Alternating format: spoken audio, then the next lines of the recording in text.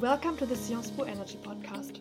My name is Katharina Menke, and today I'll be speaking to Rim Berahap, who is a senior economist at the Policy Center for the New South, a think tank based in Morocco. Her work at the Policy Center focuses on energy issues and their impacts on economic growth and long-term development. She joined the Policy Center in 2014 after finishing her state engineering degree from the National Institute of Statistics and Applied Economics. Today we'll be talking about how the disruptions induced by the war in Ukraine are impacting the daily life of people in Africa and the impacts of the current events on the energy transition on the continent. As we have been witnessing in the last months, the unprovoked Russian invasion of Ukraine has led to disruptions all around the world, which are also strongly being felt in Africa. African countries are facing high energy prices, disruptions in food supplies, and generally high inflation levels. In this episode, we will discuss how currently high energy prices are impacting government budgets and debt positions of African countries. We will also speak about the implications for access to modern energy and investments in the clean energy transition on the continent. This is the second part of 2 episodes on the effects of the Russian invasion in Ukraine on Africa from an energy perspective. The first episode has recently been published and focused on how the energy crisis is impacting Africa's oil and gas sector. This episode was recorded on Friday, the 16th of September 2022. Welcome to the Sciences Po Energy Podcast, Mrs. Berahap. I'm very happy to speak to you today about the effects of the Russian invasion in Ukraine on Africa from an energy perspective, with a focus on the implications for the energy transition and the daily life of people across the continent. Before speaking about that, it would be great if you could quickly tell me more about yourself and what brought you to working on energy-related subjects at the Policy Center for the New South. Thank you very much. I'm very happy to be part of this podcast. So yes, my name is Rim Berahap. I am a senior economist working at the Policy Center for the New South, which is a Moroccan-based think tank. I specialize in energy policy and more broadly on energy economics. So I have been working on these issues for the past few years, and it has been a great interest of our center, given the importance of energy as a driver for economic growth and development. So I'll be happy to answer your questions. Thank you. That sounds interesting. So now let's directly dive into the first topic we want to cover today, which is namely the energy crisis and how it affects the daily life of people in Africa. So to start with, could you describe how the governments in African countries are reacting to the increases in energy prices? For example, have fuel subsidies been introduced or price caps been implemented to shield consumers and companies from rocket high prices? Yes, this is a very, very good question. But before answering, let me first, I would like to premise that the African continent is very diverse. So while I will discuss average trends and figures, we should keep in mind that they had important disparities by sub-regions or countries. So as you mentioned, African governments, as elsewhere, confront difficult policy choices as they try to shield their people from record food prices and soaring energy costs. So they have indeed introduced a variety of policy measures. The most notable one is to try to limit the rise in domestic prices as international prices increased, either by cutting fuel taxes or providing direct price subsidies. But such support measures, in turn, can create new pressures on budgets that are already strained by the pandemic. So basically, what these governments try to do is to limit international price pass-through to their domestic markets, but it might not be the best solution on the long term, as price signals are very crucial to let demand and supply adjust and induce a demand response in which high prices encourage people, among other things, to be more energy efficient. So many international organizations, like the International Monetary Fund, actually advise to allow high global prices to pass through to the domestic economy, but at the same time protect vulnerable households that would be affected by these increases. So that's seen as ultimately less costly than keeping prices artificially low for all, irrespective of their ability to pay. However, not all countries are able to follow the same path. So, where subsidies exist, the pacing of price adjustments and the extent of which social safety nets are used will differ from one country to another. So, you already said that those government measures are putting a huge burden on government budgets. How are the high energy prices, as well as the government measures that you just mentioned, concretely affecting the government budgets in African countries? Can you already see an effect? I mean, the effect will be certainly expected because, as we established, high energy prices are leading to uneven and divergent energy implications across the African continent. So, for energy importing countries, they must bear the full load of supply risks, unpredictable costs, as well as potentially social unrest, while energy exporting countries and transition hubs could benefit from the EU race to find new suppliers, allowing them, among other things, to mitigate the shock of price volatility and inflation. However, in both cases, government measures like subsidy programs create an additional burden on governments amid tightened fiscal space and spending pressures on other priorities. So basically, in countries where subsidy programs are in place, the costs of this program are rising due to higher prices. So to finance these costs, governments are mobilizing resources, including expanding budget allocations or withdrawing from price stabilization fund. So similarly, the expansion of new subsidies programs in other countries are introducing new costs that need to be financed and budgeted. So if price pressures and crisis conditions persist, these measures will require significant cumulative resources and pose serious risks for energy sector performance as well as fiscal sustainability. So, the longer these measures last, the higher the risks that some of the temporary measure could become increasingly difficult to reverse, thus creating new challenges for future reforms. Due to the rising energy prices and the economic slowdowns linked to the war, interest rates are expected to substantially rise or are already rising. How is this affecting the debt position of African countries, especially with regard that positions are probably in a bad state after the COVID-19 pandemic? Yes, for African countries, the conflict's second order effect combined a series of existing economic and debt challenges that were heightened, as you mentioned, by the coronavirus pandemic. So, to prevent the possibility of more sustained inflationary pressures, many central banks in advanced economies have tightened their monetary policy by signaling earlier than expected increases in interest rates, which may result in higher debt servicing costs for developing countries.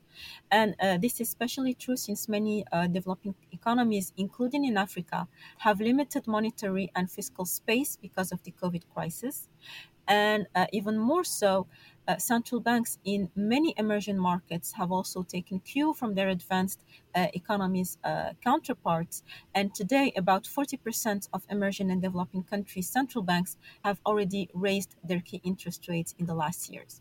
So, according to the IMF, around 23 African countries are now either bankrupt or at high risk of debt distress. So actually, debt level in Africa have not been as high as they are today in over a decade. So with debt service sucking up increasingly large proportions of budgets and revenues, a wave of defaults in the world's most vulnerable countries is likely to occur even faster than expected. So I'll give some numbers to illustrate this. So the debt to GDP ratio for low and middle income countries increased by around 9 percentage points in 2020 compared to an annual increase of 1.9% the decade beforehand.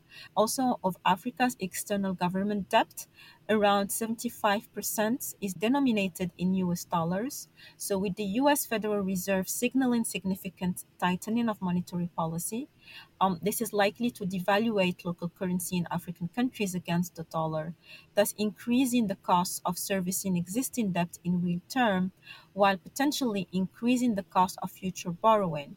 So this risks a so-called taper tantrum, where investors exit emerging markets and the cost of borrowing increases. Okay, we now spoke a lot about the economic and debt challenges the energy crisis is causing. Just to finish this first part on how the energy crisis is impacting the daily life of people in Africa, I have one remaining question. How is the general inflation and especially the increase in energy prices affecting energy access of poor households across Africa? Are recent gains in fighting energy poverty reversed, for example, because people shift again from gas for cooking to coal and firewood? Yes, this is a very good question and one of the most crucial challenges facing Africa. So, as we saw, the overlapping crises that the world has witnessed since 2020 are affecting many parts of the continent's energy system, including to some extent reversing the positive trends in improving access to modern energy that the continent achieved so far. So, as an example, the International Energy Agency estimates that there are around 4% more people living without electricity in Africa in 2021 compared to 2019. So these crises are also deepening financial difficulties of utilities, thus increasing risks of blackout and rationing of electricity. And as a result, they may contribute to a sharp increase in extreme poverty in sub Saharan Africa, with the number of people both affected by food and energy crisis even quadrupling in some areas. So I'd like to note that these issues are not limited to the African continent specifically.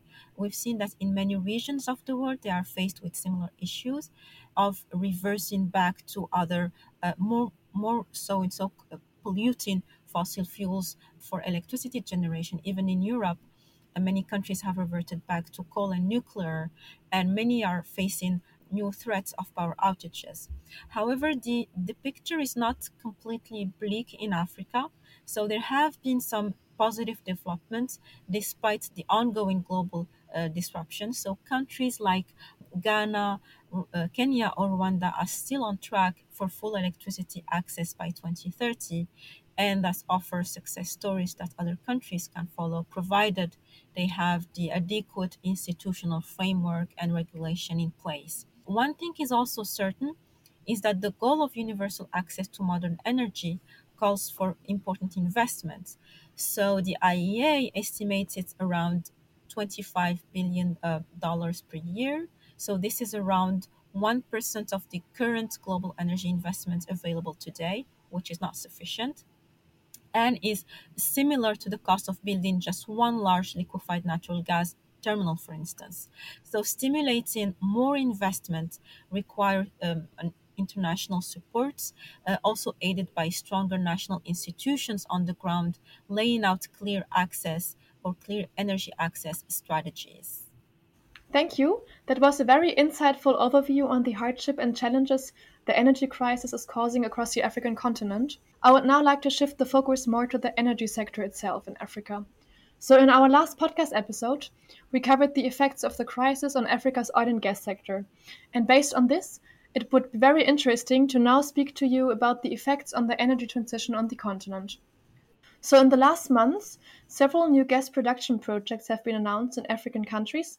And if those projects indeed become reality, do you see them as a chance for new revenue creation that can, among other things, be invested in the energy transition? Or more as a risk, since they increase the climate crisis and potentially build a long term dependency on fossil fuel resources and thereby set back the clean transition? Yeah, you really tapped into very essential issue. So actually, both scenarios are possible. So we can't know for sure given the state of the instability and uncertainty that the world is facing right now. But what we know is that it is true that yes, Western governments, especially those in Europe, in their quest for short-term solutions to the current high energy prices, are multiplying agreements with resource-rich African countries for new hydrocarbon projects. The issue is that the oil and gas sector carry very long-term consequences. So for producers to be able to bring much more oil and gas to markets, they need to invest today in their production capacity and in their future production. Yet, the oil and gas investments are a very capital intensive business with long payback periods. So, for investors to commit significant capital, they need to be confident that by the time their product reach the market, the demand will still be there and will remain there for many years so that their investments will be cost effective or cost efficient. The problem is that not only are these Western governments encouraging developing countries to accelerate their phasing out of fossil fuels, but they themselves are committing to killing demand for these products in the coming years in their quest for decarbonization. So this seem like a contradictory situation where these countries are seeking for more oil and gas now, but they will not be seeking them in the future. Furthermore, scaling up or rapidly scaling up oil and gas production in Africa will also require significant investments. However, in the recent years, international oil companies have drastically reduced their financing of hydrocarbon projects in Africa due to the growing calls issued by several European countries for a faster energy transition. Therefore, while Africa has abundant sunshine and wind, it has very little infrastructure to harness it, and it also faces a much higher financial costs for green projects, which are considered riskier investments. So this has prompted many African leaders to really denounce what they see as an energy hypocrisy and a double standard with regards to climate action. That makes sense. And how much of those new projects will be focused on exports to the European Union? And how much will they instead be focused on meeting local population energy needs? And related to this, what is the view of the civil society, not only the African leaders in Africa, on the new gas projects? So yeah, I cannot give you an exact number as this requires conducting quantitative analysis in order to estimate these numbers. Also, the official governments have not shared official numbers, but what transpires from the trend is that many African countries are now shifting their focus to local markets in order to prioritize meeting their domestic demand rather than prioritizing export to European and Asian markets. With regards to your questions about the civil society, I think that similarly to the stance of the government, I think that they see natural gas as an important fuel in their energy mix.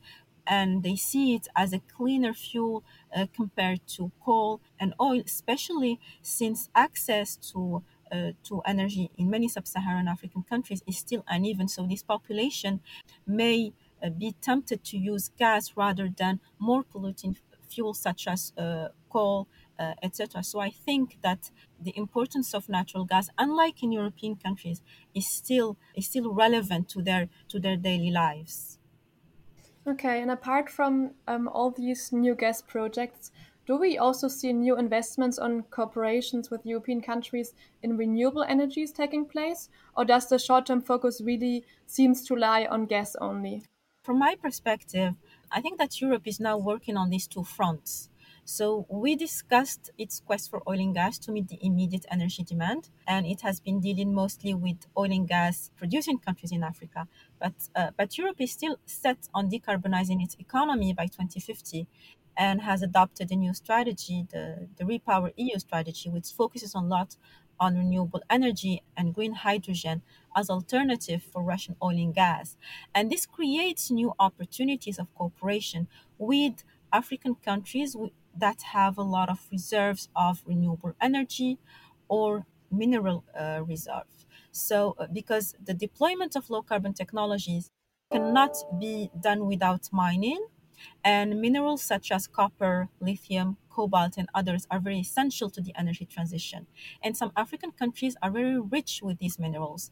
Actually, according to some recent statistics, the continent has more than 40% of the world's reserves of cobalt, manganese, and platinum, and which are critical minerals for batteries and hydrogen technologies.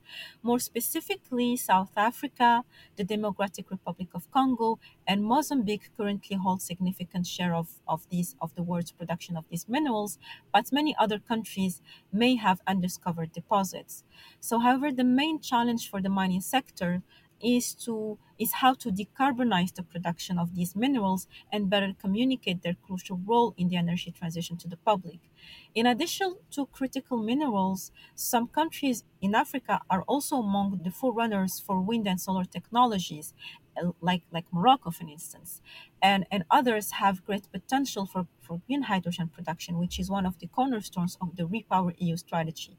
So I think that the challenge now is to create a comprehensive cooperation framework that avoids locking in resource rich countries in fossil fuels and stranding their assets with this move towards decarbonization, but rather invest revenues from oil and gas exports into the development of renewable energy strategy.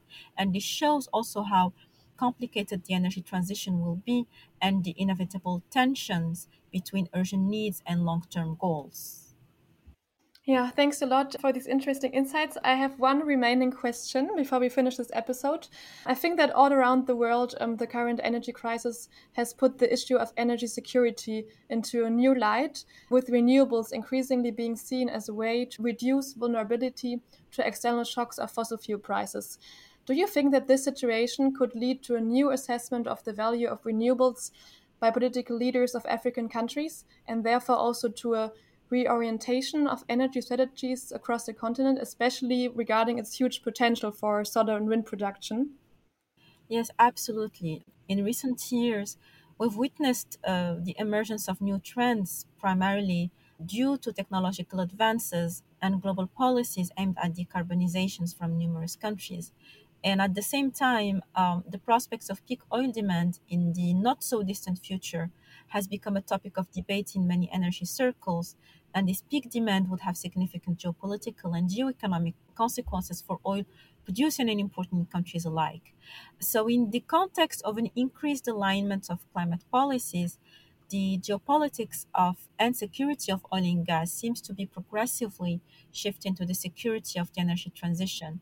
And this ongoing transition to renewable is not just a shift from one fuel mix to another, but it involves a much more profound transformation of the world's energy systems that will have major social, economic, and political implications far beyond the energy sector. And this shift will also have a different implication for particularly oil and gas exporting countries. And we're discussing here the case of Africa. And many oil and gas producing countries in Africa still do not have diversified economies and are highly dependent on oil revenues for most of their budgets. So, declines in revenues due to the decarbonization can have a destabilizing effect, particularly on countries with fragile political institutions. Conversely, countries that are deprived of oil and gas resources but which have significant renewable energy resources can benefit from this transformation by capitalizing on clean technologies. And I think that many African countries are already reorienting their energy strategies to include sustainability issues, of course, at different levels. We cannot speak about all countries of Africa, but about specific one. And Morocco is an example of that. So the country has adopted a very forward-looking energy strategy back in 2009, which is still the current framework for action today.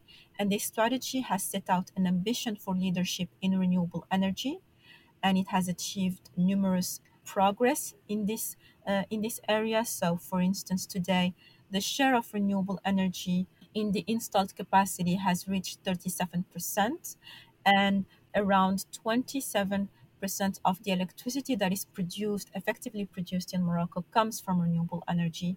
And the country has set higher targets for the upcoming years. Countries like Kenya also have transformed their energy institutional framework to enable the deployment of off-grid renewable energy like solar home system in order to improve access to energy.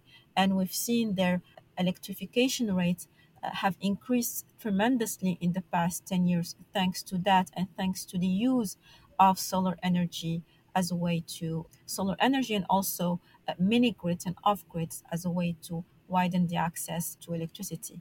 I think that the difficulty now for the continent is to scale up these initiatives and to find balance between the economic growth priorities, energy security priorities, as well as energy transition. So this also raises the question of the pace of the energy transition in Africa and in the developing world in general, as most of these countries have limited financial capacity to finance the energy transition. Great. Thanks a lot for your insights. I think we learned a lot about how the disruptions in the world are impacting the daily life of people in Africa, but also government budgets and the energy sector. And you also provided a very interesting outlook in the potential future of the energy sector in Africa. So thanks a lot. Have a good day and hopefully hear you soon another time. Thank you very much for the invitation, and I hope that we'll cross paths in the future again. Thank you for listening to the Sciences Po Energy podcast, recorded and produced in Paris by Katharina Menke with the help of Philip Horster, Jojo Altese, and the team of Radio Germaine, the Sciences Po Students Radio. If you liked the podcast, then feel free to leave a rating on iTunes or wherever you are listening. If you are an undergraduate student and you are interested in energy, then have a look at the program offered by Sciences Po.